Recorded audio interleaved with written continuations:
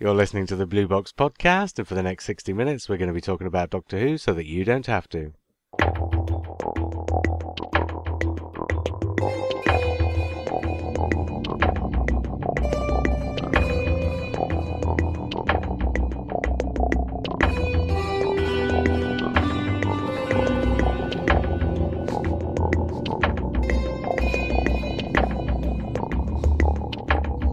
Swigsty. Hi, I'm JR. Hello, I'm Lee. I'm Mark. I'm Simon. And, I tell you what, before we do anything else, people keep mentioning this to me, and I always forget. But I have actually written it down tonight, so I am going to do it. I'm going to send a request out to everybody listening.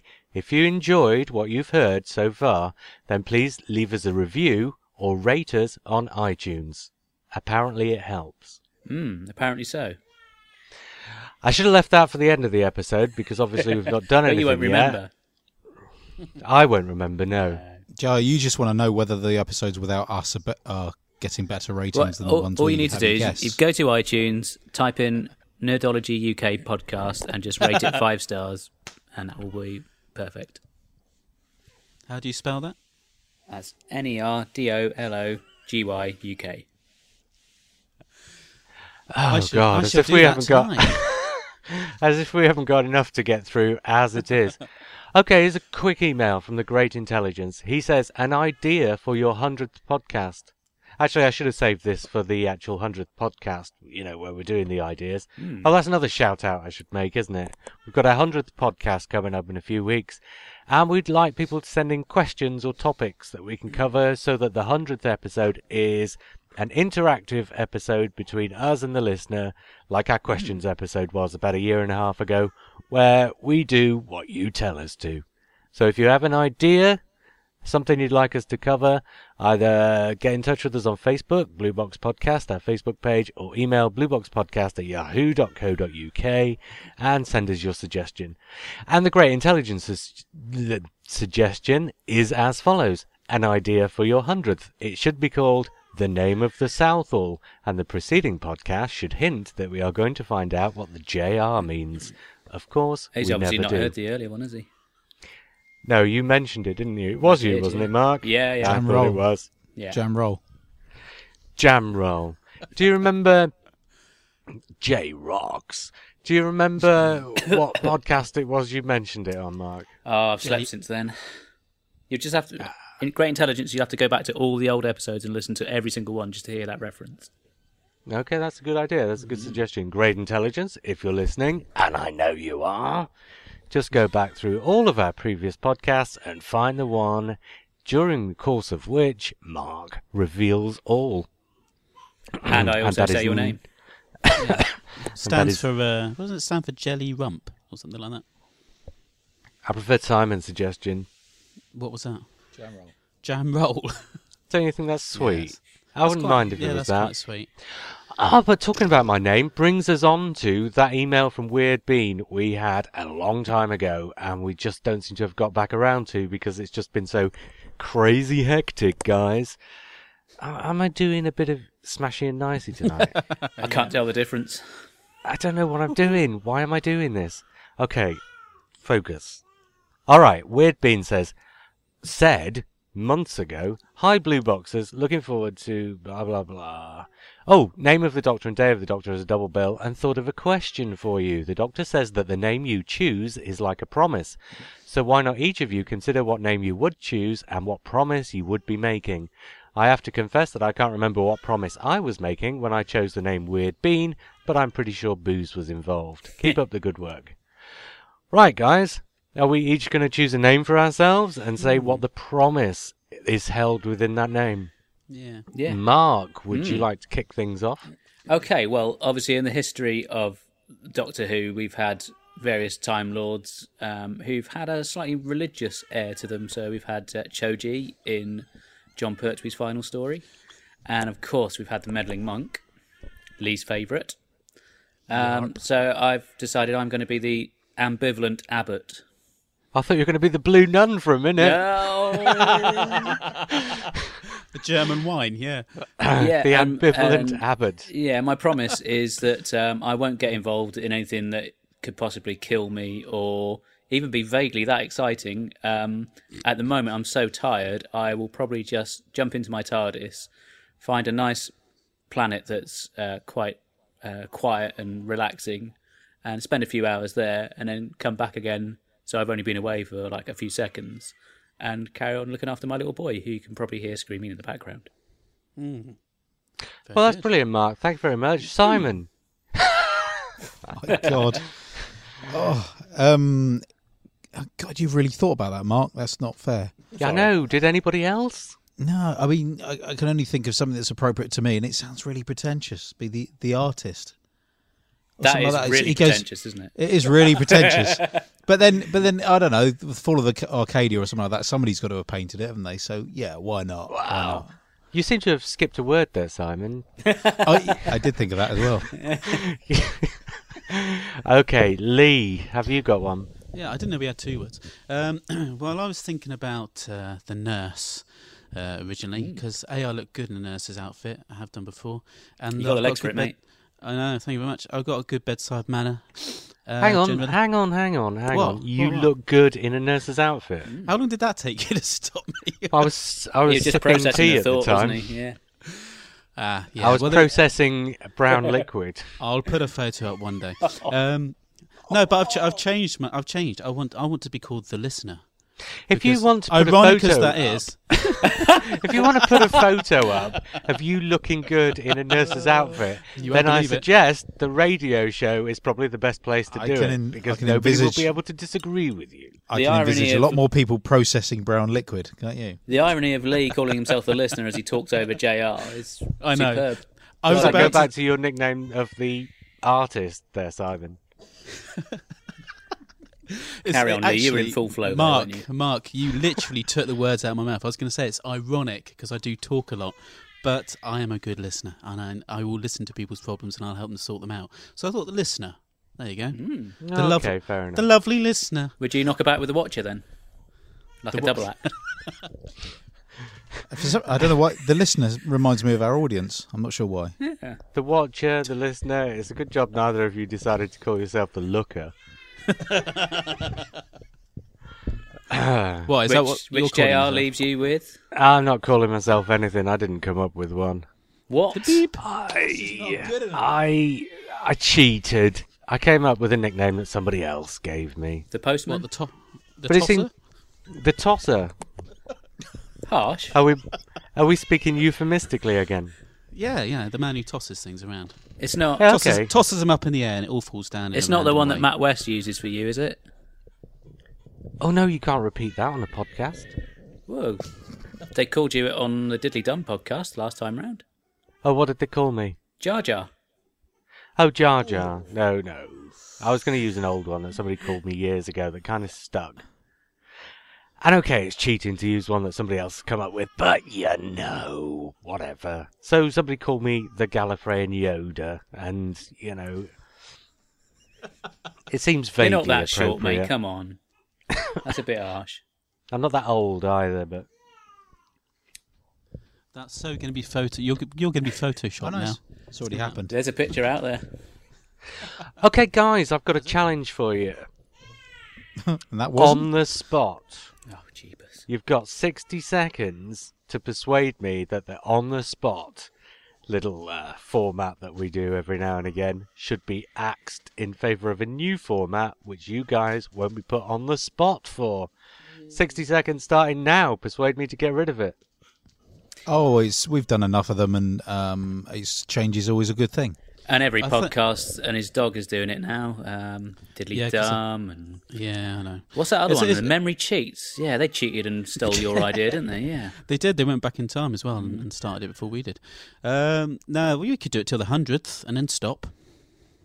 Oh, we could, or I might just happen to have a new little feature to put on the podcast starting tonight. And do you know what? I feel that we need to hear what that is first before we make our decision. Okay, all right. I'll tell you what it is. But you know what? On the spot, I've not done so much of it lately anyway. And do you know why? I was hoping one of you would come up with this, but I did kind of put you on the spot a bit there, didn't I? Because we're not on as many episodes as we used to be.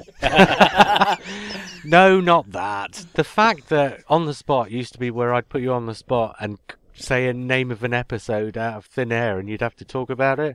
But actually, seeing as we covered a lot of topics in our first sort of 6 or 12 months, we've been doing a lot of season podcasts lately, so we're actually talking about the stories anyway. So the number of stories I could put you on the spot for is diminishing rapidly. Okay. Okay, but here's an email I got from somebody called Grant Knock. Oh, yeah. And this new Grant. segment to replace On the Spot is going to be called Knock's Box. And I shall... Well, you'll find out why. He emailed in to say, "Hello, gents. Only discovered your podcast a few weeks ago and have been working my way randomly through old episodes. Really enjoying it, although JR does occasionally make me want to throw my MP3 player to the floor and stamp on it repeatedly. Join the club, mate. But his enthusiasm for the Moffat era, an era that I've not been the biggest fan of, has made me go back and re-watch these stories. We'll let you know how this goes. Looking forward to your future podcasts. Keep up the good work." Well, and I was struck by an idea. So I emailed him back, and I think I might as well read my reply because, I'm only going to say it if I don't read it, so I might as well just read what I said in the first place. I said to him, "All I can say is, if you're considering throwing your MP3 player to the floor and stamping on it repeatedly, then my work here is done. Seriously, though, I hope you enjoy the rest of the rewatch as much as you seem to have enjoyed the 11th hour," because Grant Knock had just tweeted about having watched the 11th hour. He says, "I often find that the Moffat stories defy expectations so much that it takes a second viewing to appreciate them. Not that television ought to take 2 viewings to get, but because as fans we often expect our series to be a certain way. And I think that one of Moffat's great strengths is that, in spite of being a fan himself, he's only too happy to subvert those expectations by doing something else entirely. And although I was in the same place as you when Series 5 was first broadcast, I've come to love the era almost because of the way it doesn't conform to what Doctor Who is perceived to be. Vive la différence, as they say. Keep us informed of your rewatch. That might actually be quite a fascinating experiment and something our listeners would surely be interested to hear about. In fact, if you'd like to email me a short synopsis of your weekly viewing, I'll try and make room for it, as long as it is short, that is, on the podcast every week. So what do you think, guys? Knock's Box. A listener goes back to the start of the Moffat era and watches, I don't know how many episodes he'll get through a week, and sends us a couple of sentences about each one to let us know whether he enjoyed it more than he did the first time. I think it's a winner. So. I do as well. The fact is, JR, and I hate to admit this, but after hundreds of hours with you, you have convinced me that Moffat is a lot better than I originally thought he was. And I have been going back and rewatching him with my son, and we've both been finding a lot more in it. And I've been kind of taking on your view of it. And yeah, it's annoying, really, that I'm... I do tend to do this. I think I've done a little bit sick in my throat, actually. But I do tend to do this, and I have, we do occasionally get emails saying, "Well, you made me go back and rewatch something, and actually it was a lot better than I thought it was the first time." Or alternately, people might go back and rewatch things and think, "No, what are you talking about? You're talking rubbish. It's just as crap as I thought it was." But here is a new listener, and I've asked him to sort of email us short reviews of each of the stories as he goes through. So over the next few weeks and months, we'll have Grant Knock's reviews of, the entire Stephen Moffat era on the podcast, which fits in nicely with, the way we've been doing the podcast for the last few weeks and months. That's brilliant. Have you got a little jingle that goes with it? Knock's Box. Well, I don't tend to edit the podcast, so there won't be jingles, but, yeah, okay, I can think of one. Maybe, how about this? Knock's Box. How's that, Lou? Wow, that's original. That sounded pretty good. I like that. Okay, well, we do have his first 2. Oh, and also, I should tell the listeners that if they want to follow him on Twitter, because I'm assuming he'll probably tweet about these things as he goes through, they should look for Grant at Cult of Morbius. I was chatting to him the other day, and he said he'd never watched Tooth and Claw. Oh, yeah, I saw that conversation. Yeah, bonkers. When I was looking up his thoughts on the 11th hour. Yeah. Anyway, shall we have the first edition of Knock's Box? Go on, him. Yeah, go on then. Are we all going to do it together on 3, 2, 1? Knock's Box. Excellent. Knoxbox number 1, The 11th Hour. I thought that was absolutely brilliant. Really enjoyed it. A very assured and confident start. Matt Smith was excellent, as is young Amelia. The Beast Below. That wasn't too bad. Thought it was pretty good for a filler story. Smith was very good again, especially when giving Amy a telling off. And that's it. Now we should do Knoxbox backwards to show that we're coming out of it. So is everybody ready for this? Yep. On 3, 2, 1. Box Knox. God knows how that sounds, but that's our jing. Right, okay, let's move on. That's Knoxbox. I thought that was an excellent way to start the show, even though we've been going for something like a quarter of an hour already. And I suppose we ought to say what the subject of tonight's episode is going to be, yes? Might be an idea. Okay. And before you say what it's going to be, Mark, because I'm going to ask you to reveal what it's going to be, I would just like to inform the listener that this is not a euphemism. What is the subject for tonight's episode? Male companions. You see, it could sound like a euphemism, especially if you said it like this. Male companions. Do you see how that works? It's incredible. Okay, the thing about this is, we had another email from Al Miles, also known as Frank Mole, who got in touch with us also regarding our 100th podcast to give us a topic to cover in the 100th podcast. And, you know, these topics in the 100th podcast are supposed to be like little 5-minute things. He said, I wouldn't mind hearing some discussion of the relative merits of the male companions through the decades. And it struck me, A, we're not going to get through that in 5 minutes, are we? Probably not. But also, B, wouldn't that make just a great topic for discussion for an episode in itself? So, I have a list in front of me of the male companions in Doctor Who down the years, and there really haven't been all that many, and there's a couple of ringers on this list because I thought they might be worth mentioning. But rather than just go through and say, okay, I really liked him, and I didn't like him so much, and he was okay, and he was a bit of a waste of time, Patrick. and so on and so forth. Well, yeah, that's a bit like what I'm thinking when I've got your three faces coming up on the screen in front of me on Skype. Is that what you're saying? Okay. You've upset me now. Well, I didn't say you were a waste of time. We didn't say Well, anything. I didn't specify it. Okay. No, what I want to do is go through the male companions, and I want to Really? work out... That was a euphemism. I was waiting for that. Okay, which ones... not so much which ones were any good, but which ones had an effect on the programme? Which ones could we have done without? Which ones couldn't we have done without? You know, what did they bring to the show, basically? Because, okay, I'm going to throw this out right at the start. The male companions and the female companions in Doctor Who. Okay, a question then. Rather than try and spell it out, here's a question. Sarah Jane Smith, for example. Would it have made any difference to the stories that featured Sarah Jane Smith? You know, Invasion of the Dinosaurs, or Pyramids of Mars, or The Mask of Mandragora.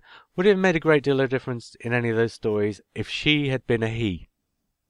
If there had been a male rather than a female companion? And specifically, take a look at the Ark in Space, and who gets to do the physical stuff in that story? Who's the one who has to go scrambling through the ducting with the wires? So my thought is this. We go through the male companions, and what we discuss, what we try and figure out is, would the stories have worked without those particular characters removed from them altogether? You know, do they really bring anything to those episodes, those stories? And also, does the gender bring anything to those stories? Does it make a difference, the fact that you have got a male companion, and usually alongside a female companion as well? Okay, we must start with Ian Chesterton. I mean, first off, this is pretty obvious, but I'll throw it out there anyway. did there have to be a male companion right back at the start of Doctor Who? Would we have missed him had he not been there? I think the balance was perfect, and if you were to take Ian away, it would be, it would be unbalanced. I mean, Barbara is a particular type of a female, Susan is a particular type of a female, and so is Ian a particular type of a male. So they had to have that kind of stereotypical balance within the TARDIS, I think. But specifically why? Sorry? Specifically why? Ian does all the physical stuff, doesn't he? Yeah, he does the physical stuff. He's like the father, basically. You've got the grandfather, father, mother, and the daughter, haven't you? That's how it kind of works. Well, Ian is the primary hero of the show in those first few stories. That's what he's there for. If we rewind a little and look at the female role in this series, interestingly, if you think what is the female doing there? In more recent years, you have romantic interest with the Doctor, which a lot of us are uncomfortable with. But primarily, the woman is there as the damsel in distress, and therefore, with William Hartnell being the Doctor that he was, and the way he was a thinker, he obviously wasn't a physical doer because of his age. But he was there. You've not seen the Romans, then, Mr. Brett? No, not recently. No. But all I'm saying is that Ian's role is essentially to be the one to get the damsel out of distress. That's the way I see it. And in the 60s, right? We're going to find this in the 60s. In the 60s, the setup is that the Doctor is the wise man, the professor, the wizard. He's not the doer. He's the maker of doings as opposed to the doer of doings, if you want to put it that way. The thinker, yeah. So, yes, and the female role is to be the damsel in distress. The male role, the role of the male companion, is to be the hero, to be the person who gets people out of trouble. And you notice that as soon as Ian and Barbara go, because here's the thing, Ian and Barbara are our eyes and ears into the series right back at the very start. Susan and the Doctor are the aliens, and we get to know them through Ian and Barbara's eyes.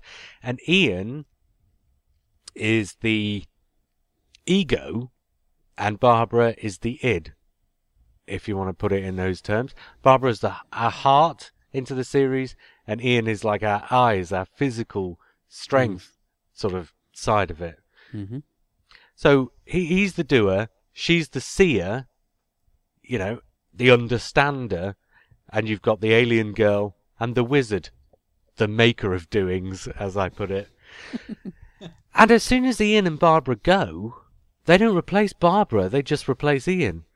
Because at that juncture in the programme, you no longer need her eyes into it anymore, because by this point, you've got to know the Doctor, and Susan's gone and been replaced by Vicky, and Vicky's relatively straight replacement for Susan. She's from the future, so again, she has knowledge that is beyond the ken of the viewer, ostensibly. So she is like Susan. She's the very young girl who is somewhat beyond what we understand, and so you need to bring in another alpha male. But at this juncture in the programme, you can ditch Barbara because you don't need her anymore. Yeah. And when I say you don't need her anymore, I'm not saying that to disparage the character or the actress, but what I'm saying is her role within the concept of the programme is gone.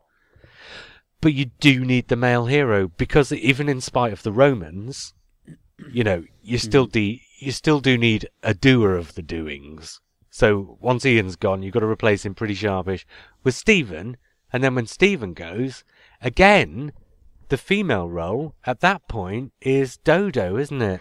The female role at that juncture, with Jerry Davis and Inez Lloyd having taken over, the female role becomes more of a damsel in distress than ever, because those two guys bring some very old-fashioned storytelling to Doctor Who, and, Dodo gets treated so badly because they just don't care. They just need a female presence there to get in trouble for, the Doctor and the male companion to get her out of it. The Doctor by doing the thinking, the male companion by doing the fighting, or the physical stuff, however you want to phrase it. So then you get Ben and Polly. And Ben, again, is just the same as Stephen and Ian have been.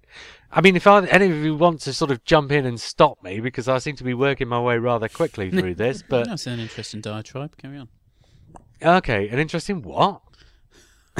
Monologue. Rant. Well, okay. As soon as I'm on this roll, I'll get to the end of the 60s, and then we can go back and you can discuss whether you think I was right and what you think I might have missed. So, your three male companions for the William Hartnell Doctor are all essentially the same. They're an alpha male hero, the doer of the doings. And then something really strange happens. You replace William Hartnell with Patrick Troughton. And Patrick Troughton, he's not that much younger than William Hartnell. And although he runs around a bit and he's sprightly, he's still the thinker rather than the doer. But he brings a different kind of thinking to the show. Rather than the first Doctor really is the wizard character. Whereas the Patrick Troughton comes in as the uncle professor. He's kind of slightly madder. His thinking is a little bit more left field. And you don't need the sort of hero character as much anymore, because now the stories have been resolved not through brute force, but through left field thinking, through lateral thinking. And then, coincidentally, at the same time, Jamie comes in. Now, Jamie is ostensibly an alpha male hero character like Ian, Stephen and Ben were, but by this point we've hit the middle of the 60s and we've had films like Hard Day's Night and Help, and all of a sudden the zeitgeist isn't for heroes anymore. You know, your war films that were massively popular during the 50s and early 60s, all of a sudden films like that, war films, westerns, and so on and so forth, are starting to become passé, and there's a different kind of thinking in films now. And Fraser Hines and Patrick Troughton hit it off pretty much straight away, and they bring this new dynamic to the show. It's more of a double act. Yeah, but the new I mean, whether it's a good double act or not, the new dynamic is what we're really here to talk about. And the new dynamic is less go out there, find trouble, sort it, but go out there, get into trouble, get out of it. Do you know what I mean? There's a distinction there. They're very much out having adventures as opposed to getting into bother. And so although Jamie starts off as ostensibly the same as Ian, Stephen and Ben, by the time, the production team have worked out that Ben and Jamie are no longer working, and they've realised that Ben has become outmoded because the show, just like the decade, has moved on from what the series used to be. So Ben gets sidelined in exactly the same way as Dodo was, and of course Polly gets sidelined with Ben. So first of all, you bring in Victoria, who's absolutely the very definition of the damsel in distress, which kind of works and kind of doesn't, because although you've still got the same producers making the programme, and they still think you need that element to it, actually, in practice, you really don't. So, I mean, you look at Enemy of the World, and Victoria is completely sidelined in that story. She does barely anything. You could do that story with just the Doctor and Jamie. Exactly. She does a bit of cooking in episode 3. You could do that story without Victoria in it at all, just the Doctor and Jamie, and it would work just as well. So then they get rid of Victoria and bring in Zoe, and the dynamic between the three of them is complete. And so you go out of the 60s with a completely different structure than you came into the 60s with in terms of the companions.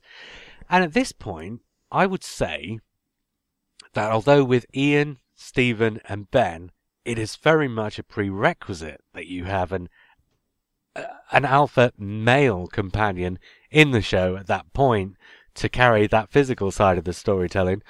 By the time you get to the end of the 60s, I don't think it would really make a great deal of difference whether Jamie was male or female, because he's not there to play a stereotyped gender role. Now, okay, I've got to the end of the 60s. You guys, what do you think? Well, I seem to agree with most of that. When you look at the companions afterwards, we won't go into them now, but none of them are alpha males, are they? And even when Harry was brought in to be that, kind of thing, he quickly became a foil for Tom Baker's Doctor. So I think you're absolutely right about the fact that it definitely, there's a turning point. It definitely changes with Jamie. You've got them being like brothers. Actually, it's like an older brother, Patrick Troughton. They're messing about with foam. They're having a laugh, and it stands. You can tell it's such a great relationship and such a well-built kind of relationship that they had over those episodes, which was so well done, so brilliantly done. That their relationship affects the way the stories are told rather than the other way around. Exactly. By the time you get Jamie and Patrick Troughton working together after a few episodes, few stories, you can tell the writers are starting to think about them together, what they can write for them, as opposed to just throwing a script at them and getting them to act it. So it's written for them. But yeah, no, they came back in the Two Doctors. Patrick Troughton didn't come back with a female companion. He came back with Jamie. So it's testament to the, to the way it was. I really love Harry Sullivan as a companion, but I think you could take him out of the Tom Baker stories, and I don't think you'd notice a massive difference. We'll get to the 70s, Mark. Yeah, okay, yeah, but what I'm trying to say is that you're trying to make JR cry here. What I'm trying to say is that I don't think you could do that with Jamie. I think he's that much part of that era that I don't think you could take him out of it and it would be the same. No, absolutely not. But what about Ian, Stephen and Ben?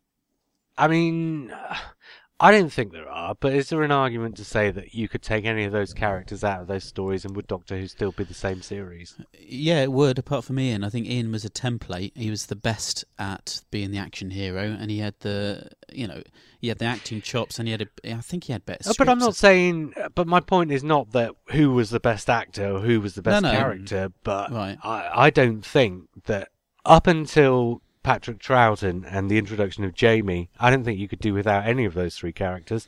You needed them there. Oh yeah, I suppose with William Hartnell being the way he is, yeah. I think Stephen's character takes on a little bit of what Barbara would do, because he's a bit more, although having said he's both Ian and Barbara. Yeah, because I mean Ian Chesterton would stand up to the Doctor in some respects, but I think Barbara really has a go at him from time to time, and I think that tends to carry over into Stephen's character. Yeah. If you watch something like the Daleks Master Plan, he's just completely going loopy at him by the end of it. as well, of course. Yeah. Simon? What I find interesting is this this overlap. We don't know a lot because it's mainly missing episodes, but this overlap period between Ben, Polly, and then Jamie. I remember when I was much younger finding that really interesting, particularly when I read The Highlanders, that all of a sudden there were two more male characters in the TARDIS at once. Well, were you aware, before you carry on, that Jamie wasn't supposed to be a companion, but they asked him to stay on because they all enjoyed working with him so much? Yeah, you've mentioned before, yeah. But I think it's an interesting dynamic, and I think it would be an interesting dynamic to have more than one male companion on the TARDIS at any one time. You'd almost get this. I don't know. It depends on the individual relationship. Well, the odd thing about it is, back in the 60s especially, but right through the 70s and 80s, and up almost until today, television series tended to have more male regulars than they tended to have female regulars, and that's just about the only time in Doctor Who, the period between 1966 and 1974, when that's been true. Generally speaking, there's either been an absolute balance or it's actually been weighted towards the female characters. Yeah, I think if you did have more than one male character at any one time, it would become, I don't know, it's almost like there's only so much testosterone the TARDIS can take. It would become like it would become a bit Scooby-Doo. You'd have this yeah, right, Mark. It would become that kind of Scooby-Doo group of guys going out and having an adventure, and it would well, I just think it'd be interesting. Well, you could also make the argument that too much testosterone in the TARDIS wouldn't work because the TARDIS crew tends to be, by and large, post Ben Jackson, tends to be a largely effeminate crowd. The Doctor is seen as an essentially feminine character because he doesn't defeat problems through force, but through thinking. He sort of will empathise into a problem to understand it and defeat the problem that way, rather than just overriding it in the way, for example, a military drama might do. And, I hate to say this, bring this up, but Seeds of Doom, once again, that's a problem with that story. There's a problem, blow it up. But you know what I mean. Going back to where we were in the Male Companions, that's something that happens after 1966. And of course that brings us to the 70s. Because 70s it takes us on from Second Doctor and Jamie, but it also takes us a step back, because it brings in the military. And although some people wouldn't call them companions as such, they do fulfill the role in the programme of the regular foil to the Doctor, so I don't think we should discount them here. So the Brigadier and, Benton and Yates, the unit boys, they're regulars in the early 70s. We have to talk about them. And it's interesting going back to what Lee said about you're kind of having a sort of older brother, younger brother dynamic between the Doctor and Jamie. Because all of a sudden when John Pertwee comes in, you've kind of got the older brother, younger brother thing going on again. But now, of course, the Brigadier is playing the older brother, the sensible one, and the Doctor is playing the younger brother, the wayward one. So it's a different play on a similar dynamic. And of course, you have the alpha male thing all over again, but in an entirely different context. And it's the fact that the context of the show has changed.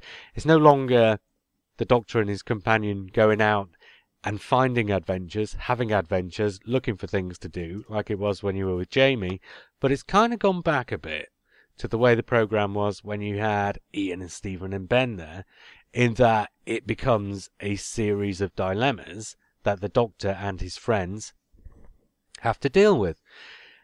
And so you've got that interesting new dynamic, going on through those 4 years there. I mean, out to you guys, the unit years. No, you're right. The testosterone in the unit it more than makes up for missing the action man in Chesterton or somebody like that. That's who they are, isn't it? It's an amalgam of all blokes sitting right there, and then you've got the Doctor being the thinker again, the scientist.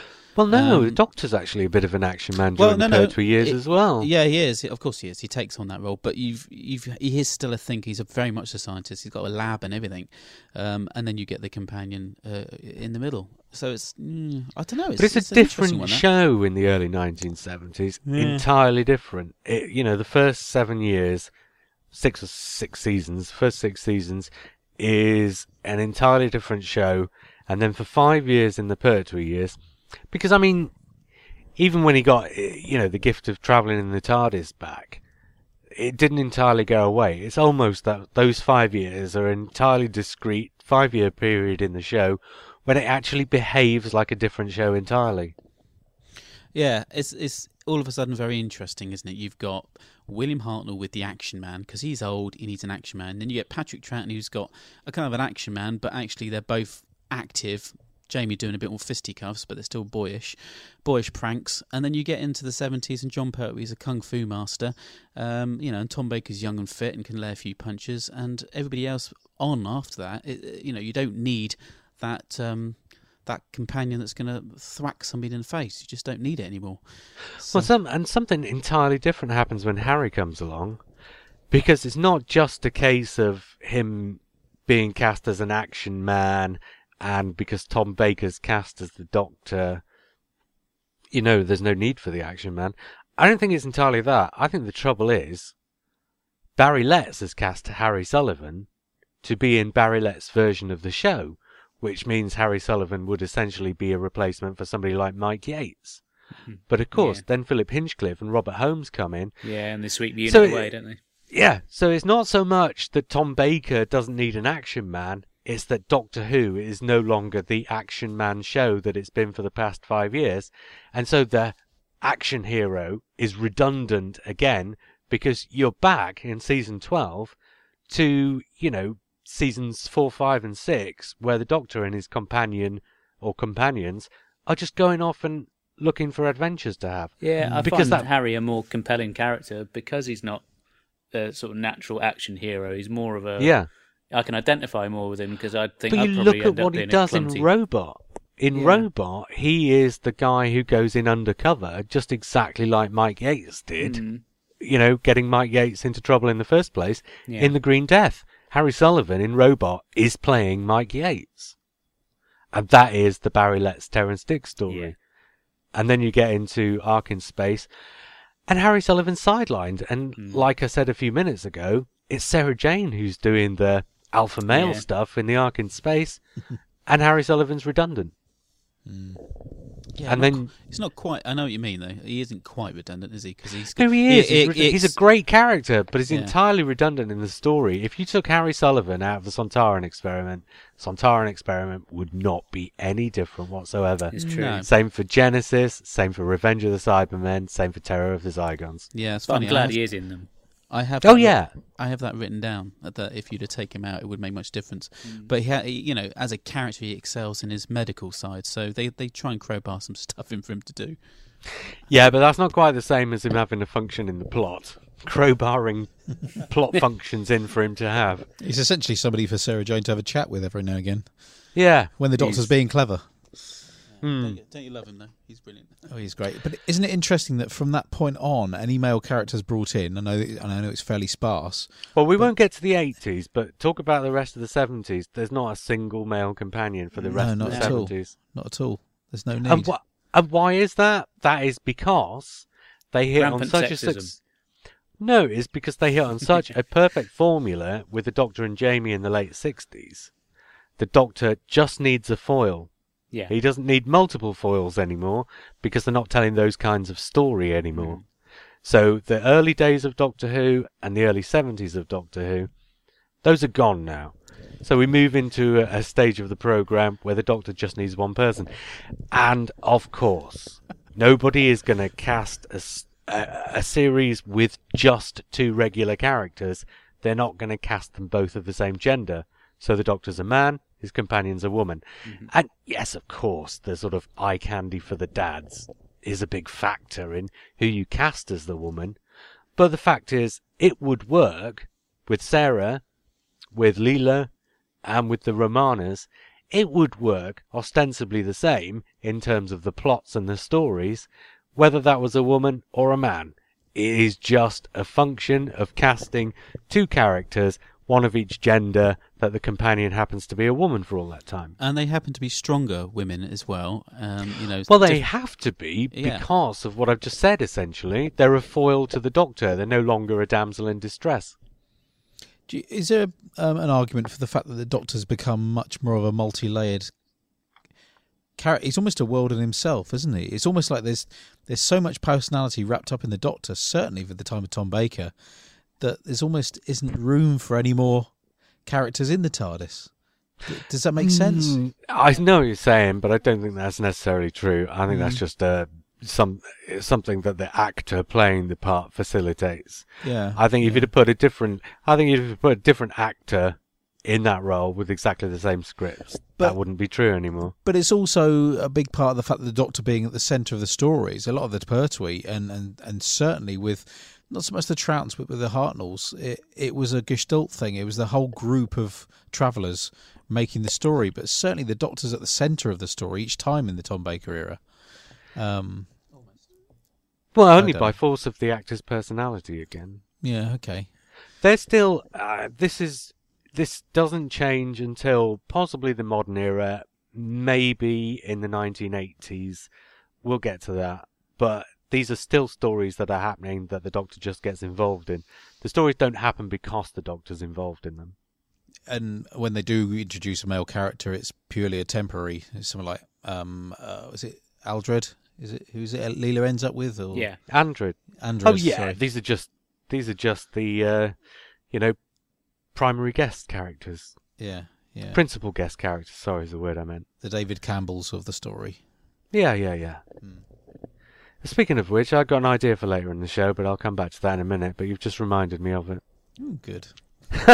Actually, should we do that now before we get into the 1980s? Go on then. Go on. Okay, I was going to, for next week's podcast, you guys, do you want to do, I'm going to give you a choice. I'm going to take a vote on this.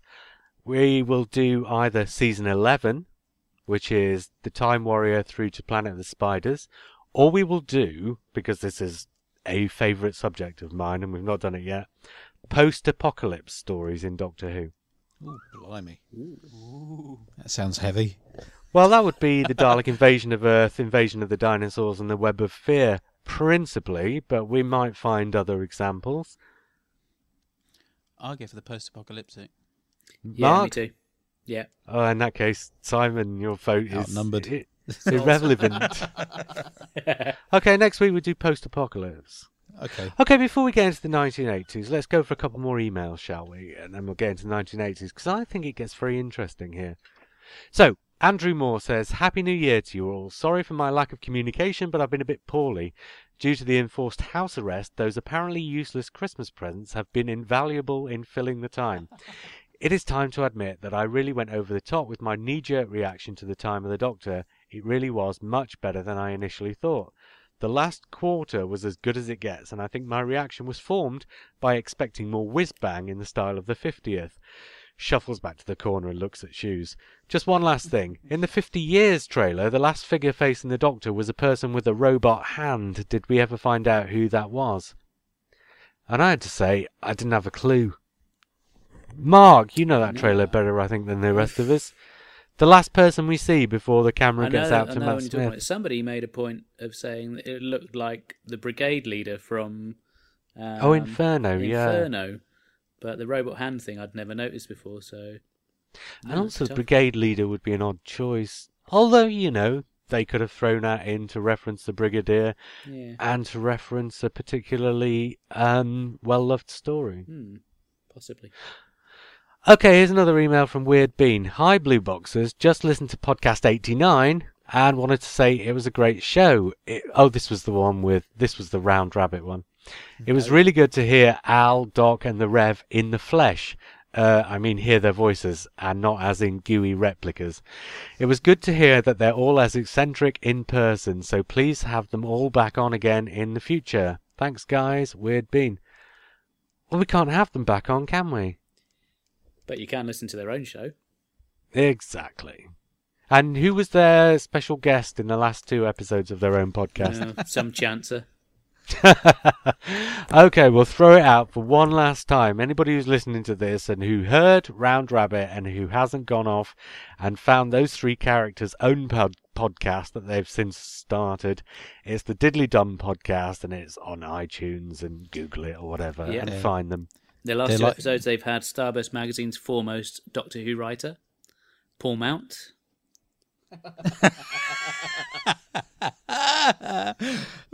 Sorry. Okay, we're gonna have 2 more emails quickly, and then can I just say that they're the Mork and Mindy to our Happy Days, aren't they? Oh, I think they probably are. Which one's Mork and which one's Mindy? I don't know. Who's the grotesque baby child in the last series? Doc Hume. I'm not getting into that. Doc Hume says, Gentlemen, Richard Hogarth suggested that Name, Day and Time of the Doctor was the first trilogy since JNT's era. What about Utopia, Sound of Drums and Last of the Time Lords? That seems to be a trilogy. I don't know, because Sound of the Drums and Last of the Time Lords are the same story. So that's really just 2 stories. It's just 3 episodes. Otherwise, you'd have to say Delta and the Bannerman was a trilogy. Don't I equally have a good point there? Even better thinking about. Okay, changing the subject. You can make any argument stand up if you base it on an unsubstantiated exaggeration. Several times in your podcast reviewing the Matt Smith era, he makes a good point here, but I'm going to discount it at the end anyway. Several times in your podcast reviewing the Matt Smith era, fans were painted as being inconsistent and never happy. That when Doctor Who does A, all the fans say they'd prefer B, but when he then goes and does B, all the fans say they'd prefer he did A. But the only way you can make that stick is by the use of exaggerated generalizations. Imagine that there were 100 Doctor Who fans numbered from 1 to 100. Numbers 1 to 50 hate Doctor Who being made like a soap, and numbers 51 to 100 love it being made like a soap. Given human nature, the people complaining always make the louder noise. So when Doctor Who is soapy, numbers 1 to 50 complain. And then when Doctor Who stops being soapy, numbers 51 to 100 complain. There's no inconsistency or hypocrisy there at all. To make it appear inconsistent, you have to use exaggerated generalizations such as all the fans were complaining about the soapiness, and then they all complained when it stopped being soapy. It is more likely to be not the same fans doing the complaining. And the embarrassing truth, which needs to be hidden because it reveals the banality of fans' arguments, is that it's much more likely to be that when Doctor Who is soapy, numbers 1 to 5 complain, and when it stops being soapy, numbers 95 to 100 complain. Meanwhile, numbers 6 to 94 get on with their lives. And I would say that, yes, that is a very good point, and clearly it's the truth. But having said that, I do have experience of, oh God, I've seen this on the same day. People posting hypocritical complaints that Doctor Who isn't enough of A or enough of B by the same person. And I've been doing some research on this, so I can tell you it does happen quite a lot. But one more email, and this is from Hollow Porro. Surprisingly enough, that's 2 diddly-dum emails in a row. He says, "Hi JR and the Happy Days gang." Aye. That's quite... I'm glad I did that That's email odd. now. That's really because odd. that's quite a nice coincidence. Timey-wimey. What? He says, "I noticed in episode 90 that I was blamed for JR's mispronunciation of Mandragora." Mark? Mandragora. "How disturbing it must have been for the gang, JR, that you were thinking of me while podcasting with the others." I am, of course... Hang on, has he gone into the world of euphemism here as well? He says, "I am, of course, flattered and realise that my thespian tongue roll must have stuck firmly in your probic vent. I look forward to showing you my Perpigillian brown sometimes. Yours, Reverend Captain Hollow Porro, deceased." Okay. Enough of the emails. Let's get back to the male companions. The 1980s. Okay. Can I say One something? word. One. Oh, go on then. Well, can I say one word and see if it's the same word as you're thinking? Yes. Flawed. No, the word I was thinking was Adric. I was thinking of the word girl, but it's the same thing. I was thinking the word wooden. Well, no, go back to Lee. Lee, what was the word you were thinking of? Girl. Right, here's the thing. Adric is the first primary companion who is male since Jamie back in the 1960s. Harry Sullivan's brought in as an adjunct to Sarah Jane. The unit crowd are always sort of at a secondary distance behind the primary female companion, but when Adric is brought in, even though he overlaps with the end of Romana for a short while, if you look at it, Adric is the companion for season 18. Romana's time is coming up. K9's on his way. Adric is brought in as the new companion. Now, that's the first time... Tom so happy about it? Well, no, but the point is, this is the first time that's happened that the new companion should be a male companion rather than a female companion, ever since Ben comes in with Polly. So the new companions are Polly and a fella. Jamie comes in by accident. The unit crew come in fits and starts.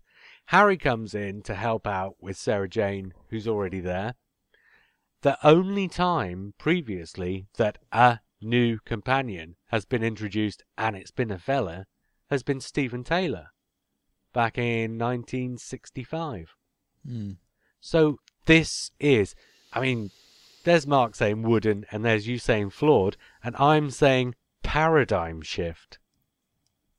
Because we're talking more about the actor rather than the actual character, aren't we? We're not here to talk about the actor. No, we're here to talk about the character and how he functions within the series.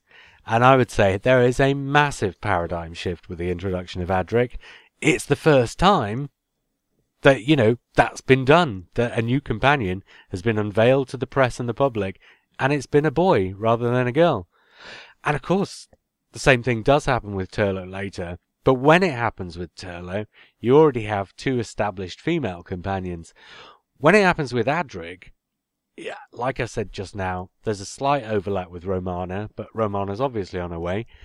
Adric is introduced at that point as the primary companion. This is what I was talking about earlier, when I said in the 70s, you could have had 2 men in the TARDIS, but they just wouldn't do that.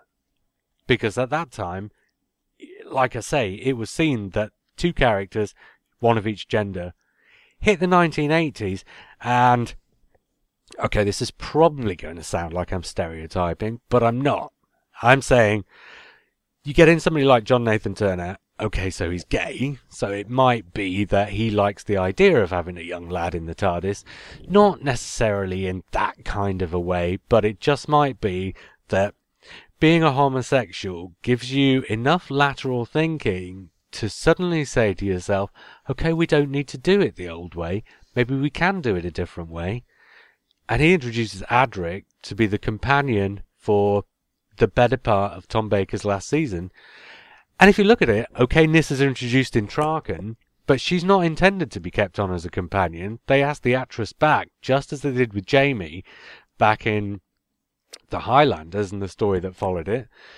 So Nyssa was never meant to be the companion. In the story The Keeper of Traken, she is just a guest character.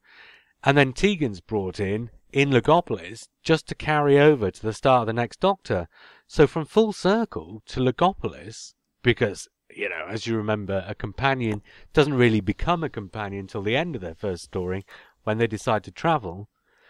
So you've got something like 4 stories in a row, which is, you know, it sounds insignificant in the bigger picture, but if you look at the fact that it hadn't really been done that way at all before, for about 4 stories in a row, Adric is the companion.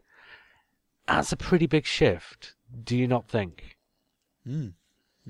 I do, and I stand by my word, girl, because he doesn't act as the action figure, does he? He does feel like if he was a female character, he's acting very similar to, say, somebody like Dodo. No, I would argue with that. Okay, I would say that Adric, I mean, they, in shorthand to the press, they said he's going to come in as an Artful Dodger type character.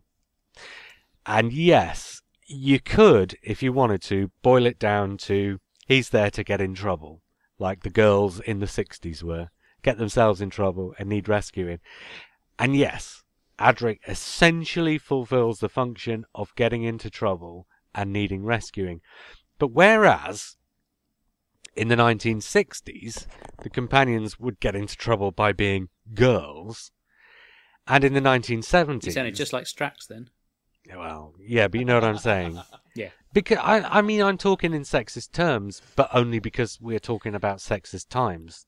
Well, rather than him sort of ending up as the sort of damsel in distress, he'd just get into these problems through being a bit of an idiot, wouldn't he? He would, yeah, though. but You'd see him, like, more of a naughty schoolboy than an Artful Dodger. Well, no, yes, okay. Simon's hit the nail on the head there. In the 60s, the companion gets into trouble by being a girl. Right. And back in the 1960s, that's all it would take. In the 70s, the companion gets into trouble by being the kind of person who wants to go out and have fun and investigate and see what the world has to offer. And, of course, you're going to run into trouble when that happens. Now, Adric is more like Adam Mitchell. Gets into trouble by being a gullible twonk. No, he gets into trouble by looking for things that would serve to make his life a better place. He is, you know, they called it a shorthand, the Artful Dodger, but Adric's a very self-serving character. You look at Full Circle. Like Adam, then, really? Yeah, I just said like Adam. Wow. Mark is tired. I am very tired. But the point being, Adric is going out and seeing what he can help himself to, and that's how he's getting into trouble. Okay, that tails off a bit after the end of that season, but through, I mean, okay, the stories get a bit weird towards the end, but very definitely in Full Circle and State of Decay, and you could argue that the character stays that way up until the end, while Christopher Bidmead's still in charge, because it's the same in Castrovalva. And to a greater or lesser degree, there's elements of it in the other stories, but those are the primary ones in which Adric is sort of more or less the centre of attention. but he gets in trouble by going out and being self-serving. That's a completely different dynamic to the dynamic you had with Romana or Leela, and it's a completely different dynamic to the one you had with Zoe and Jamie. Yeah, and eventually it's his downfall. Well, in a way, it kind of is. They kind of spin it a different way. He wants to get home. He has to work it out. He has a go at the doctor. Blah, blah, blah. By this time, they don't really know what to do with the character because the script editor's left and they don't have a script editor, so the companion kind of goes by the wayside. That's just something that happens in television. You know, that's what happened with Leela when Hinchcliffe, Holmes, and Boucher all left the show, and the character was left hanging in the air a bit.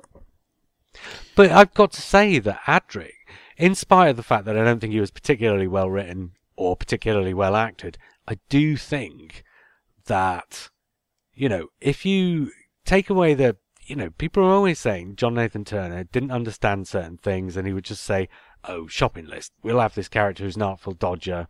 And yes, on the very surface of it, it's a bit of a throwaway idea. This character's an artful dodger. Get down underneath the surface of it and look at the fact that this character is getting in trouble by being self-serving. That's a very interesting character to throw into a program like that. And actually, I think Adric is a massive, massive change, not just for the sort of gender-specific reasons I said about just now, but because it's the first time where a character has come in and changed the dynamic of the show, or changed the dynamic of, you know, the character within the show, the sort of archetype of the character within the show, when it's been done deliberately as opposed to accidentally. Yes, Sarah Jane is supposed to be this feminist, but essentially she fulfills the same role as, you know, the companion before her and the companion before that. And yes, I think the character of Jamie changed things up considerably, but that was an accident out of what happened to the show because of what the character was doing in it and the actor was doing in it, rather than a deliberate choice. But Adric is the first time that somebody's made a deliberate choice to change the way the show operates with its archetypes. And I think, you know, for all that we take the piss relentlessly out of Adric and Matthew Wardhouse and everything else, and for all that I don't particularly like season 18, you have to respect that. That is a big thing to do. I think looking back at it now, I just find the character incredibly irritating. But as a 10-year-old kid, I thought it was really exciting having this young lad as a, you know, what 10-year-old boy watching that programme wouldn't want to be that companion. So there was obviously something that worked. But, yeah. Maybe they recognised that too. Maybe they recognised the fact that Doctor Who is watched by 10-year-old boys, and maybe they should have a character in there that they can empathise with, rather than, you know, it having to be this sort of 20-year-old girl. This is why I use the word flawed, because Adric was a flawed character, and it instantly stirred the pot up, didn't it? And that followed through with Turlough as well. And, you know, when we get there, the later male characters as well. The male characters don't come in as a specific role, apart from making it a slightly different, even up to Rory. And I know we haven't got that yet. Well, we'll come to the modern era in a minute, because the modern era is quite different again. But the male character has to be flawed in some way to contrast with the Doctor's kind of perfection, I suppose. Oh, I don't know. The Doctor's pretty flawed. Yeah, he's a clever bugger, though, isn't he? He is a clever bugger. He might be a clever bugger, but there's an inherent flaw right in the middle of his character, and that's he's on the run from his own species. He is, but he solves the riddles most of the time at the end, doesn't he? He solves the crimes, he sorts it all out. He does. Whereas but Adric normally balls us it up in the first place. Well, I don't know, though. I think when Stephen Moffat puts dialogue in Matt Smith's mouth, you know, I have a plan. Oh, I always tell them that. I don't really. He speaks for most of the programme. The Doctor never has a plan. He just blusters through, and in the end something strikes him, and he solves it all in the last 5 minutes. It's not a...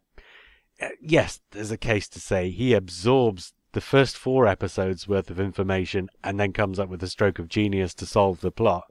But essentially what you're saying is he just muddles through and something pops into his head. Anyway, Turlough's interesting, and that Turlough is Adric squared.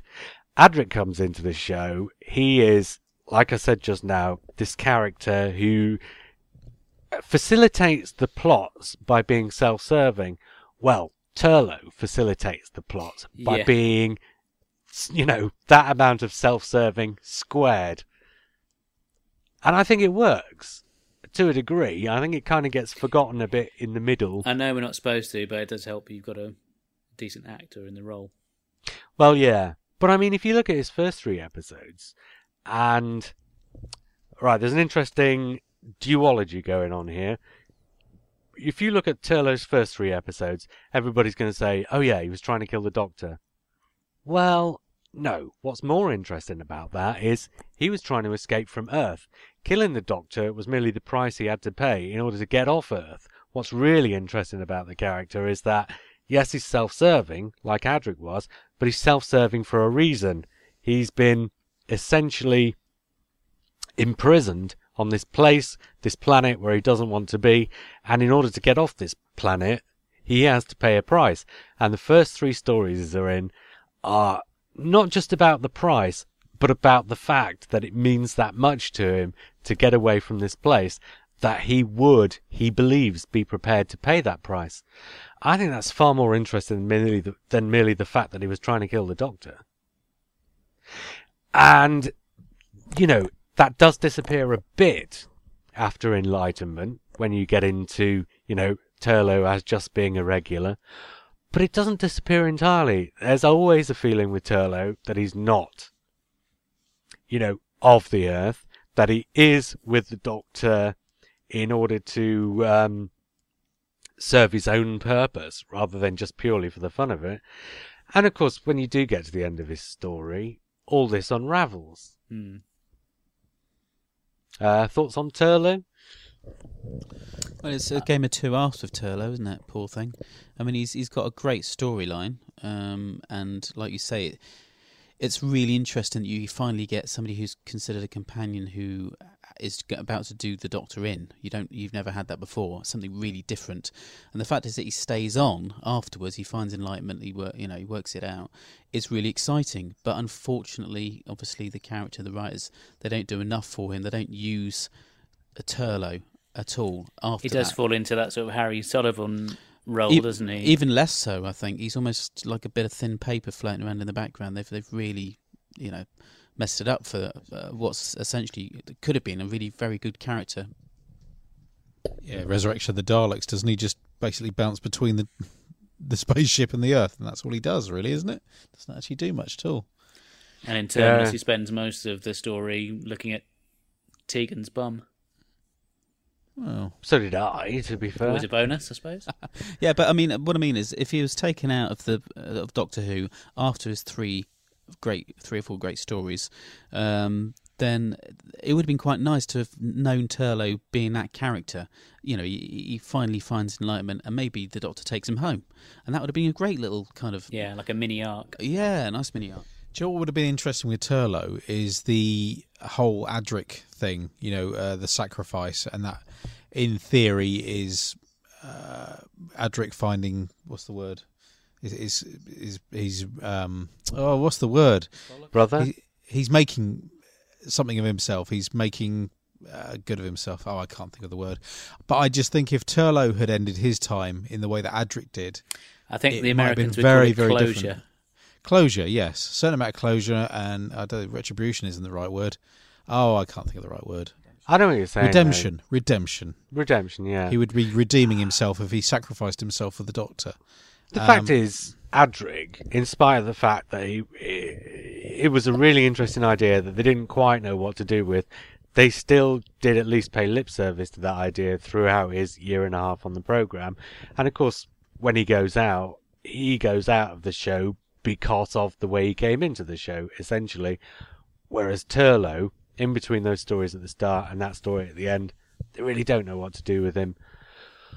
So, yes, definitely there's a case that between, what are we saying, the King's Demons and Resurrection of the Daleks, he's a character in need of a character. Yeah, Planet of Fire, I think they find something to do with him, and that's it, isn't it, really? Well, yeah, and that's where it goes out. Shall we have another quick email? Yeah, go on in. We've got 3 or 4 longer ones. We'll save those to the end, but I've got a very short one, and then we'll do the modern male companions. And it's from Al No to complete our trio of diddly dummers. He says, Dear Anne, the boys and JR, yes, Voyager, totally. The literary agent thing, we need to talk. The Doyle Watson thing, we need to talk. Yours, synchronistically, Al. What? He made a typo there, but I've read it anyway. That's very cryptic. No idea what he's talking about. But it's always nice to read people's emails, don't you think? I'm glad you don't know what he's talking about. I knew he was on about with the Voyager. Isn't he on about the Colin Baker cartoon strips being better than the TV series? Oh, very likely. No, I agree, Joe. I think if someone takes the time to write into the show, you should read out their emails. Do you ever read emails out on Nerdology, Mug? I don't get any. Okay. All right. I've read out a couple, yeah. The very few I have received. Glad to hear it. Okay, modern era of the show, and that's where it all changes. All right. Yeah, well, what you have here is not just the male. In the old series, you'd call a male companion a companion if they joined the Doctor's adventures, travelled around with the Doctor for a bit, and then left the Doctor's adventures. In the modern era, Russell T Davies, and to a certain extent Stephen Moffat, although Stephen Moffat kind of consolidates it a bit, does something very different. And I would say, to a greater or lesser degree, Mickey is as much a companion in that first series with Christopher Eccleston as the Brigadier, for example, or perhaps a better example yet is Yates or Benton were during any of the seasons with John Pertwee. Not in all the stories, but in a number of adventures, and definitely a kind of a bedrock that the series, rather than the character of the Doctor, comes back to touch base with in order to express to an audience how the story is progressing. Now, if you look at Mickey and Rose, he's absolutely appalling, right? Mm-hmm. He's just this nothing of a nobody who, gets taken by the alien menace, gets rescued at the end, and is no better a person for it. But if you look at him in his very second story, and this is where I think it gets really interesting, Rose has gone off, she's travelling with the Doctor, and although Russell T Davies is showing a more emotive and emotional journey than you would have had probably during the classic series with the sort of female companion, the sort of archetypal female companion, what you do have is Mickey. In the second story, the Aliens of London story, Mickey actually does something, and at the end of that story, the Doctor asks him if he wants to come along. People forget this. People think Mickey gets invited along for the ride in Series 2, at the end of School Reunion when he goes then. But no, that's when he's ready to go. The Doctor's ready to take him at the end of World War III. So now you've got Mickey coming back in Boomtown, and then again in the story at the end. Mickey is, by this point, a sort of de facto companion in much the same way as Yates and Benton were. He's a touchstone for the series. And when the real shame of it is, when he actually does go off in the TARDIS, and this is where I think Russell T Davies really gets it wrong. I think he does really well with Mickey in Series 1 as this touchstone for the series to sort of demonstrate to the audience where it's going and how well it's doing. But then in Series 2, when Mickey should be invited aboard the TARDIS and should go along and have adventures, he gets one. He proves himself in School Reunion, gets invited aboard. Then he's in the Stephen Moffat story, where he is completely and utterly sidelined because Stephen Moffat obviously didn't know what to do with him. And then he's in the Cyberman two-parter when he becomes purely a plot function, and the fact that he is a, inverted commas, companion has nothing to do with what he does in that story whatsoever. And there's he's another just one there. as well. Yeah, he's just there to facilitate the plot. And then he comes again comes back again in the two-parter at the end, and again, he facilitates the plot. It's like all that great work that was done with Mickey in the first series in order to prepare you to have a TARDIS team of 3 in the second series, and it all goes to waste. And then, just to make things even worse, Russell T Davies, instead of taking Mickey along after World War III, you suddenly get Adam Mitchell for 2 episodes, where we get to see the Adric that the Doctor doesn't take to and gets rid of. And then, to make matters even worse, instead of... And I love these stories, right? So, you know, it pains me to say this, but to compound one mistake with another, once Adam's gone, you then get Jack Harkness, who's brought in purely because Russell T Davies likes the idea of the character and knows not what to do with him. Yeah. Stephen Moffat, actually, having... Or not having, because he doesn't do it till the following year. The following year completely messes up the Mickey Smith story in The Girl in the Fireplace. But in The Empty Child, he does a wonderful job of introducing Jack Harkness because he makes that story about Jack Harkness, about Jack Harkness's investigation. That story comes out of the character, and everything that happens in that story is perfectly in key with that character. It's a brilliant story for Jack. And then he's in Boomtown where he does nothing, and then he's in the final 2-parter where he does nothing, and then he's gone. What a complete and utter waste. In the case of Mickey, and also probably more to a lesser extent with Rory, it feels like those companions are being sort of neutered. It's like they're being brought along because they're with the female companion, and they're playing I think it's the opposite with Rory. Yeah, but we'll come to that. Like I said, I think it's not as much with Rory, but in the early days it feels like that. But he ends up being able to prove himself, and he becomes a much stronger character. But I do feel that, particularly with Mickey, the way he's treated by Rose is pretty awful, really. And the Doctor doesn't know any better or doesn't care, and they just... It's like they're rubbing his nose in it. They're having all these great adventures, and he's... But that's the way he's being treated by Russell T Davies, because he's messed up his story big time. I would say with Mickey and with Adam, there's this big thing of whether they're worthy. I think where Adam is an interesting character, and where I think it works, in as much as I bloody loathed him by the end of it. And it was just like, you punched the air when he got his comeuppance. Yeah, and you were supposed to. Yeah, because he wasn't worthy for the... But personally, I didn't Have you noticed, though, just before you go on, Yeah. have you noticed his first name starts with the same 2 letters as Adric? Yeah. Sorry, Simon, carry on. No, it's all right. But I always feel the same with Mickey. I don't feel he's worthy.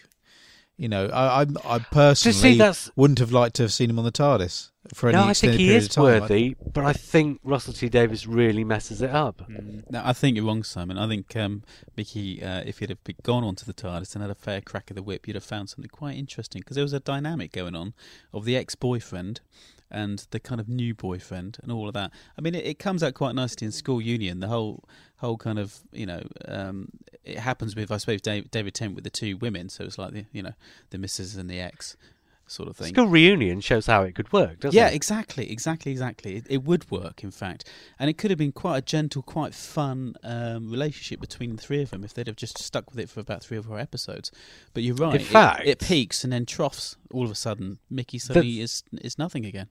The point with Mickey is, and I think Aliens of London, or rather World War III, demonstrates this perfectly, Mickey could have been the K9 of the modern series. in that he's a character that the sort of 2 primary characters don't take very seriously, and yet he does. He saves the day, yeah. And he does that in World War III, and, to a certain extent, he's there in School Reunion doing the same thing. And he's always just on the outside of the relationship of the other 2, much as K9 is, purely because of the fact that he is a tin dog, during the 1970s. And yet they need him there because he solves stuff. And that's what Mickey should have been. And because he just gets used as a plot function in Rise of the Cybermen and is then forgotten about, it's all to waste. But then his introduction in Rose, he was introduced as a bit of a prat, if I'm honest. He was, but deliberately so that when you get to Aliens of London, you can show him developing show that that's not all there is to him. Yeah. That's a deliberate choice. It's just that after those first 5 episodes, once you've got to that point, Russell T Davies then doesn't seem to know what to do with him. But that aside, he is one of those characters, or one of those companions, that's probably had the most consistent development, really, as a character. I know that he's sidelined plot-wise and all that kind of stuff, but as a character, he's grown and he took a journey.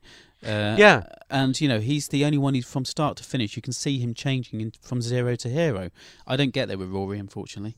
And at the end, Mickey does get a brilliant last scene or last sequence at the end of the Cyberman story, where he does get to go off and be the hero.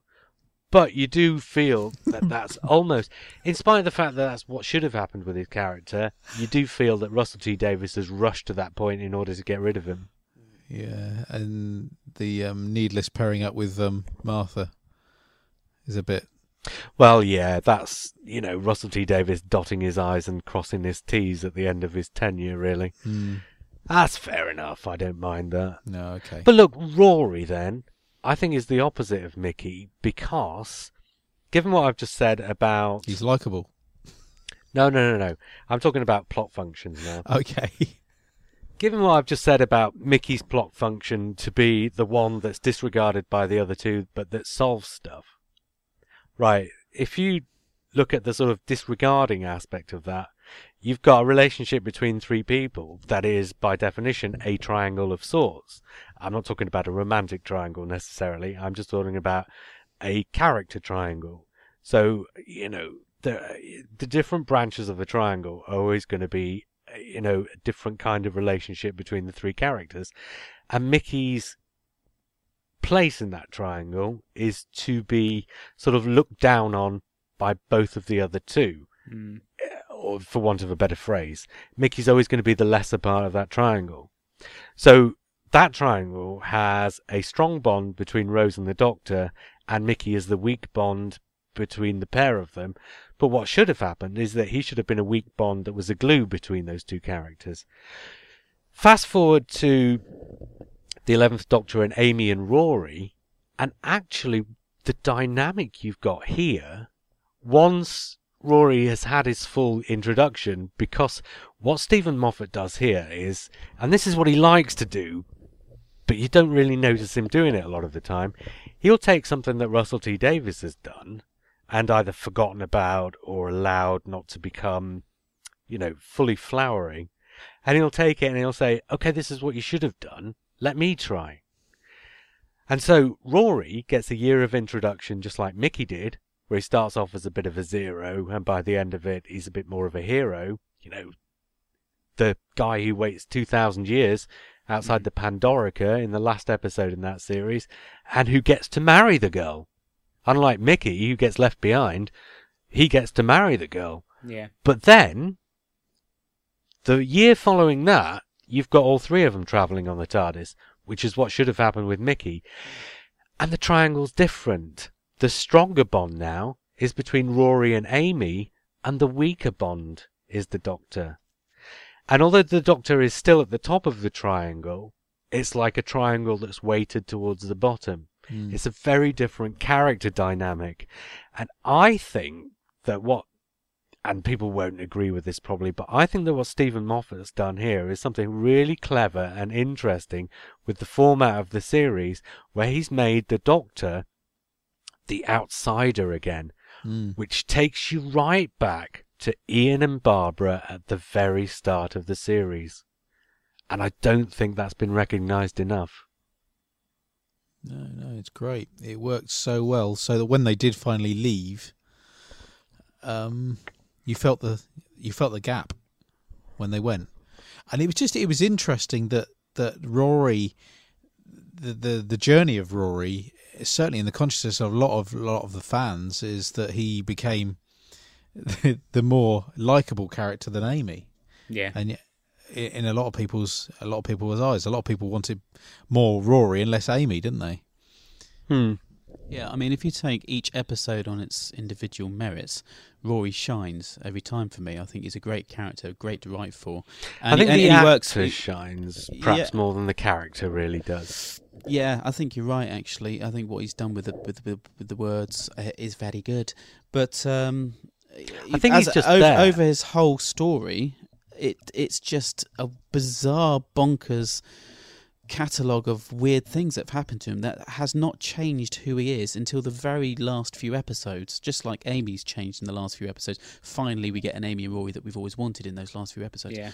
But it's frustrating because I loved Rory, and I think if you're going to wait 2,000 years for somebody, that's going to change you. So they should have really thought about that. That would have made such a much more interesting thing, that Rory has become a lot more wise, maybe a lot more stronger, a lot more different. And how would Amy react to him now? He's a different type of person, waiting all that time.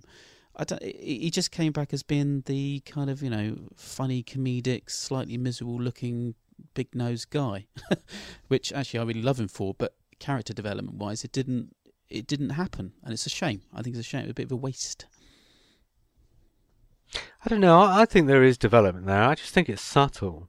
It is. He goes from the guy who's afraid to the guy who's comfortable.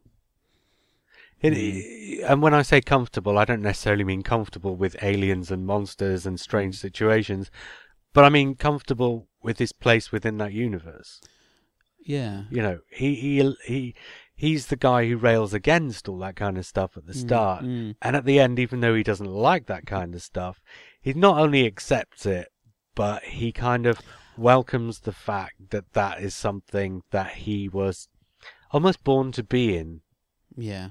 In a way. It's interesting that, again, the dynamic has changed from the early days, right back to William Hartnell being a grandfather and a wizard. And now you get this kind of grandfather, wizard person in a young body who's trying to act like a flatmate. It's almost like it's a flying flat in space. You know what I mean? They're all kind of...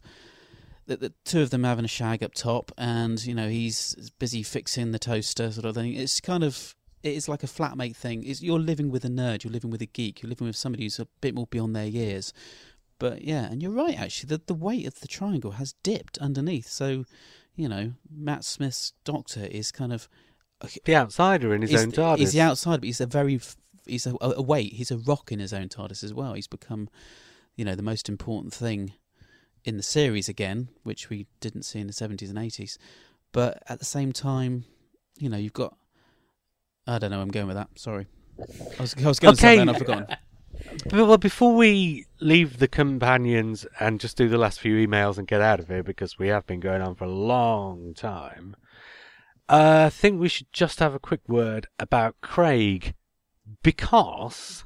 I think what's happened here, and yes, Gareth Roberts has written these 2 episodes, but, he's written these 2 episodes either with Stephen Moffat's blessing or, under discussion with Stephen Moffat. But what's really happened here is that we've kind of been given a glimpse as to what it might be like if the Doctor didn't have a female companion, but just a male companion. And, leaving aside all the fish out of water sort of, Crocodile Dundee stuff that you get with the Doctor, the comedy stuff, what you actually get is an interesting... They come across as great mates, don't they? Yeah, and you get an interesting glimpse of what that relationship could be like if that were the permanent relationship in the TARDIS. You can imagine quite easily what, Craig and the 11th Doctor would be like if they were there for a series. If that was the dynamic for a series. And I think it's interesting that he's done that, because I think that does pave the way for, somebody to possibly do a series where it's just a male Doctor and a male companion, perhaps, for a year, some point in the future. Not with Peter Capaldi, who's again going to be the older Doctor, but I mean, assuming that you have younger Doctors again after Capaldi. But interestingly, I think the space is there for them to introduce a male companion to pair up with Clara. I'm talking about without a female companion, Simon. Yeah, but I'm just saying with the way things are shaping. And my money is on the teacher guy who runs in at the start of the Day of the Doctor when she's writing on the blackboard, and he runs in and says, "Oh, there's a phone call from your doctor," and I think it's him. Why do you think that? A hunch. Oh, okay. I can see his hunch from here. It's not very pleasant. No, me and Simon were both talking about this, and kind of came up independently with that thought, actually. about the idea that there could be a new male companion in the TARDIS, and the Doctor watches his companion fall in love within the TARDIS. So not actually like a Amy and Rory where they're already together. So you actually see something happening from a stranger coming on board. About the Craig and the Doctor thing, when you mentioned it, kind of, I don't know why, it just, Jamie popped in my head again. It would have been a similar relationship without the fisticuffs. Yeah. But that would have worked. I'm not a massive James Corden fan. My wife sat in a hot tub with him, but doesn't mean to say I've got to like the guy. He annoys me a bit. I would but I got to particularly say, think it didn't make you like the guy. No, not much. But in those 2 episodes, absolutely blinding. We know they've worked together on the History Boys, so we know they've got some history. Really? That would have been great, wouldn't it? That would have been fantastic. 3 or 4 episodes with Craig on board. And Stormageddon, please. Didn't you say at the time when we were watching those episodes how brilliant to have a few episodes with Craig trying to get back to the baby? That's me. Oh, was that you? Oh, yeah.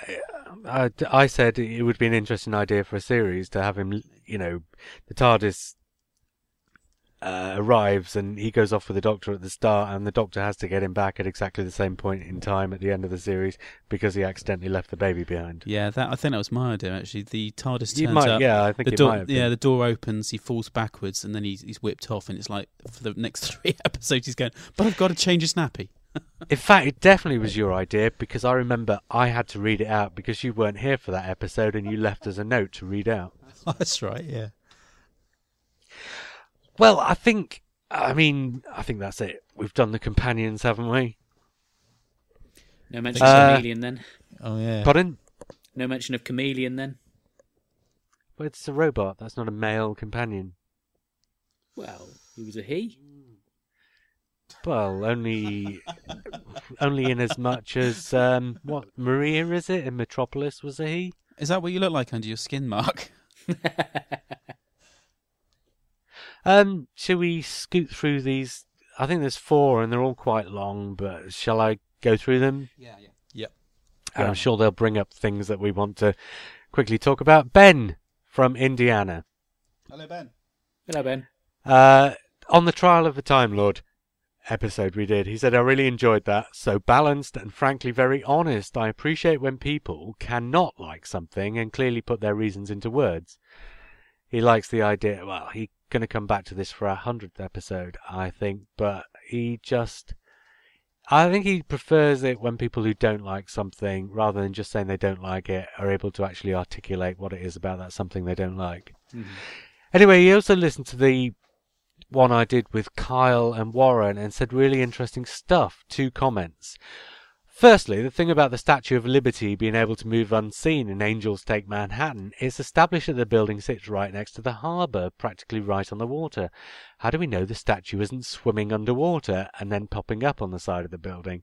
After all, the giant pedestal the statue normally stands on would make an ideal diving platform. And secondly, at one point you were discussing Invasion of the Dinosaurs and how much you love that story. I agree, even with the bad effects, it has a real charm to it, and that's because of the quality of the writing and the performances. But then, as you said, as a further defense of that story, you should never allow your abilities to limit your ambition. I think I agree in principle, but tell me, does that rule apply to time flight? It may not be a universal rule for excusing Doctor Who. Invasion of the Dinosaurs made sense, and in the end the monsters were not the main driving point in the plot, main driving force of the plot. But time flight is bad all over, regardless of the crap effects. So would that rule save it? I think a real argument can be made that a responsible production team should be able to look at all the pieces, the script, the story, the effects, the director, and determine if it's possible or not. Barry Letts had that ability, in that I think he was able to see the bigger picture of Invasion of the Dinosaurs and know that it was a gamble worth taking because the dinosaurs are not the main plot point. But as for Saward and JNT, well, I honestly don't think they could. Anyway, as always, I'm just a silly fanboy rambling on the food you gave me to think about, Ben. And I think he makes a pretty good point. Yeah, well done. Thank you, Ben. At some point, we shall have to try and mount a defense of time flight and see if we can find something in it to make it. Oh, lordy. That would be fun. There's another one from Doc Hume. Thanks for your kind words about the Diddly Dum podcast, and thanks too to JR for all his encouragement and advice. As Simon said, JR is indeed the Simon Cowell of podcasting, and we at the Diddly Dum podcast consider ourselves to be the Sunita of podcasting. I prefer Sunita. If JR thinks that getting us into podcasting will dry up our flow of Saki emails into the Blue Box podcast, he's sadly mistaken. Also, if he thinks that personal experience of the medium will temper our opinions, dream on. We are podcasters now. Like the mind of the Great One, our egos will now expand and expand until they fill the entire cosmos.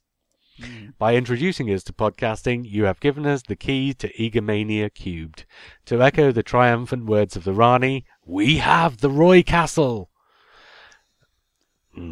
Turning to your review of season 23... How very perceptive of them to refer to that season as a trial.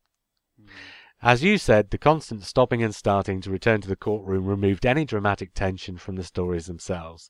That whole season is summed up for me by what Rossini said about the music of Wagner. It has wonderful moments, but awful quarter hours. Except that the wonderful moments aren't really that wonderful. Keep up the good work, Doc. Thank you, Doc. Trim Trewartha. No, Tim Trewartha. Easy for you to say. It must be getting late and I'm starting to struggle. He says, Hi, RJ. Hi, JR and Men of the Blue Box. Great episode on the trial season, dudes. I have to agree with the consensus that overall it doesn't work, despite some nice ideas that bob up occasionally. I would have to say it's probably my least favourite season of Who, and there have been times when I have wondered if the original season 23 would have been any better, i.e. the one they were planning when Grade cancelled the series in 1985. The answer I keep coming back to is no, but it would have been bad in the way season 22 is bad. Over-reliance on returning monsters and villains, bitchy doctor and companion combo, Eric Sayward being Eric Sayward. Trial's premise was a flawed one, and you are right, JNT should have said no way to it the moment Sayward pitched the idea. You were talking about how the Matrix scenes in The Ultimate Foe were like a crap remix from The Deadly Assassin. Isn't the whole Doctor put on trial by the Time Lords an even crappier remix of Part 10 of the War Games? Oh, yes. Very much so, yeah. You know what? I did mean to mention that, and I completely forgot. Yeah, that's like The Orb doing a version of it. Minimalist. Anyway, he says, in fact, I would... Are you knocking The Orb? No, I'm knocking at The Orb version of a particular remix I once heard of a Mike Oldfield track, which was so dull that even Mike Oldfield said he hated it. Oh, well, you can't polish a turd, that's what they say. Do you know that The Orb, and I've got no respect for them for this whatsoever, they discovered that according to the rules, a single could be, and I can't remember exactly what the length is, but it's something like 36 minutes and no longer. Any longer than 36 minutes, and it could no longer be classified as a single, but anywhere up to 36 minutes could be classified as a single. So they deliberately put out a single that was exactly 36 minutes long so that they would always be in the Guinness Book of Records as having recorded the longest single ever made. That was the Blue Room, wasn't it? Probably, I can't remember. And they appeared on top of the pops playing chess. I have no respect for that whatsoever. Was that your elephant impression there as well? Just fine.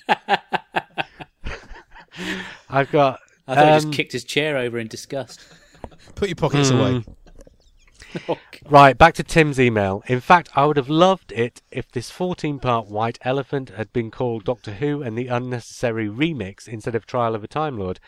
I also like Doctor Who and the Appalling Corridor, which, granted, could describe a lot of Doctor Who stories. And talking mysterious planets, another old story Bob Holmes homages in his own Who debut, the seminal Crotons. Instead of giant crystalline robots taking their pick of the best and brightest gondlings, you have here a giant horny robot called Drathro taking his pick of UK habitat's best and brightest, once again with diminishing returns. Oh, and what I mean by horny, I meant his helmet head thing, not anything else, you filthy-minded lot. Which I don't think he really helped himself there, actually, did he, when he mentioned helmet head. So, Here is at least one positive thing from each story. It's hard for me to pick a favourite, as they all suck in their own special way. Furvoids wins by default, I guess, despite the fact it doesn't make a bit of sense. Mysterious Planet, best thing about it, opening model shot. Mind Warp, the lovely pinky shots of the alien skyline, the truly shocking death of Perry, which upset me greatly when I was 11, and actually still does. Terror of the Vervoids, the fact that it feels like a proper Doctor Who story, and Yolanda Palfrey as Janet. Yes! And The Ultimate Foe, the fact that it was nearly called Timing, great title, and the cliffhanger for episode 13. Finally, two last things. Thanks for reading out my email a few weeks back, JR, and extra special thanks for pronouncing my surname correctly. Simon, out of the McCoy-era Target books, I recommend Remembrance, Happiness Patrol, and the Season 26 Quartet. All are amongst the best of the series. Cheers, Tim. Okay. I will take you up on that. And you know, after the nice thing he said about me pronouncing his surname correctly you made it right, last actually, time, didn't you? I couldn't even pronounce his first name, all three letters and one syllable Trim. of it this week. One last email from Ian Martin.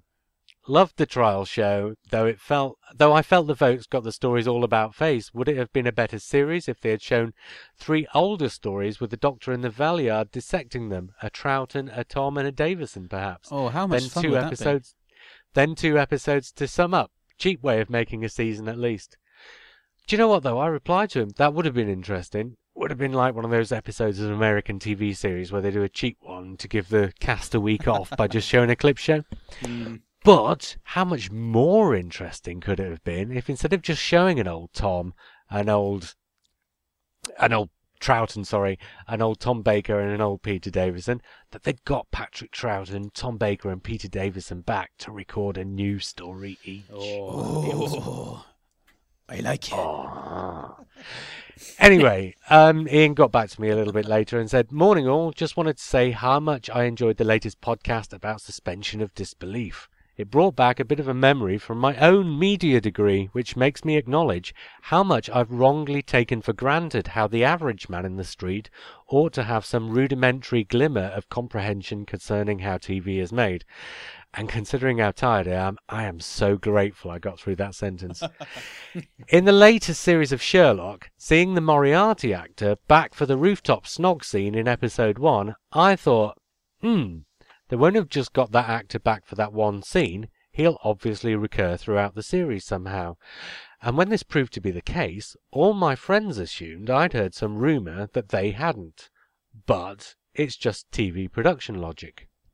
With this in mind, it's interesting that the 2 biggest Moffat advocates I know, myself and JR, both seem to be Doyleist, whereas some other blue boxers strike me as Watsonites. If every fan could identify what side of that divide they fall on, it might go a long way towards exposing and explaining the bigger schisms in fandom.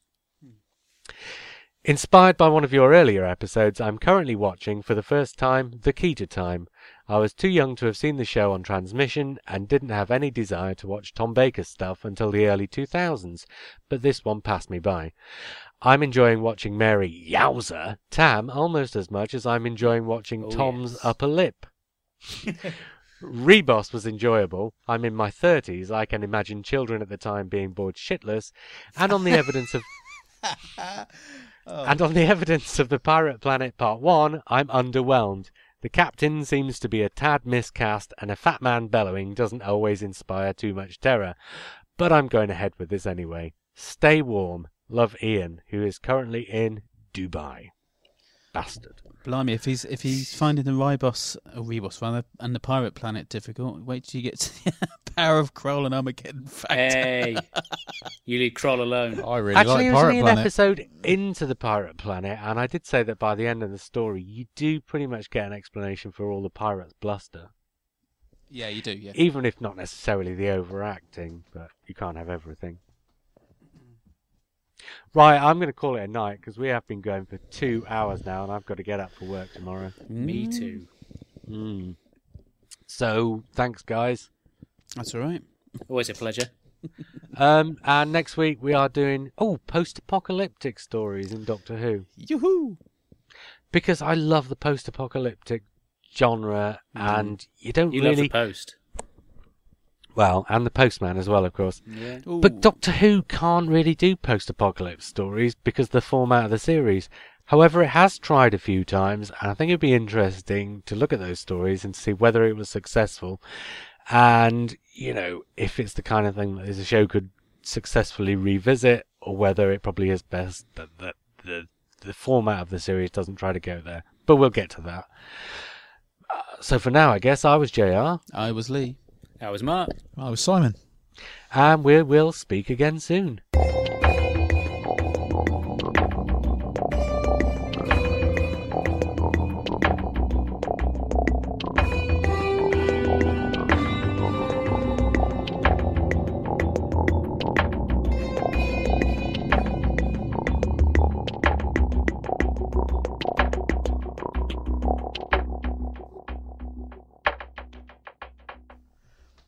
And are you going to give us a list of what you class as post? Because you said Web of Fear, I thought, is that post-apocalyptic? I don't know. The only true post-apocalypse story is Dalek Invasion of Earth. Yeah. But the Web of Fear and Invasion of the Dinosaurs both play on that genre, in that the Doctor and his companions arrive on an ostensibly uninhabited Earth, and the story plays out in the sort of ruins of society, it being in evacuated London. So those two essentially are post-apocalypse stories. Could you get away with putting the Sontaran experiment in that, or was that a bit too far removed? What about Last of the Time Lords? I think Simon's doing himself a disservice. Is that a euphemism? Hey. Here we go.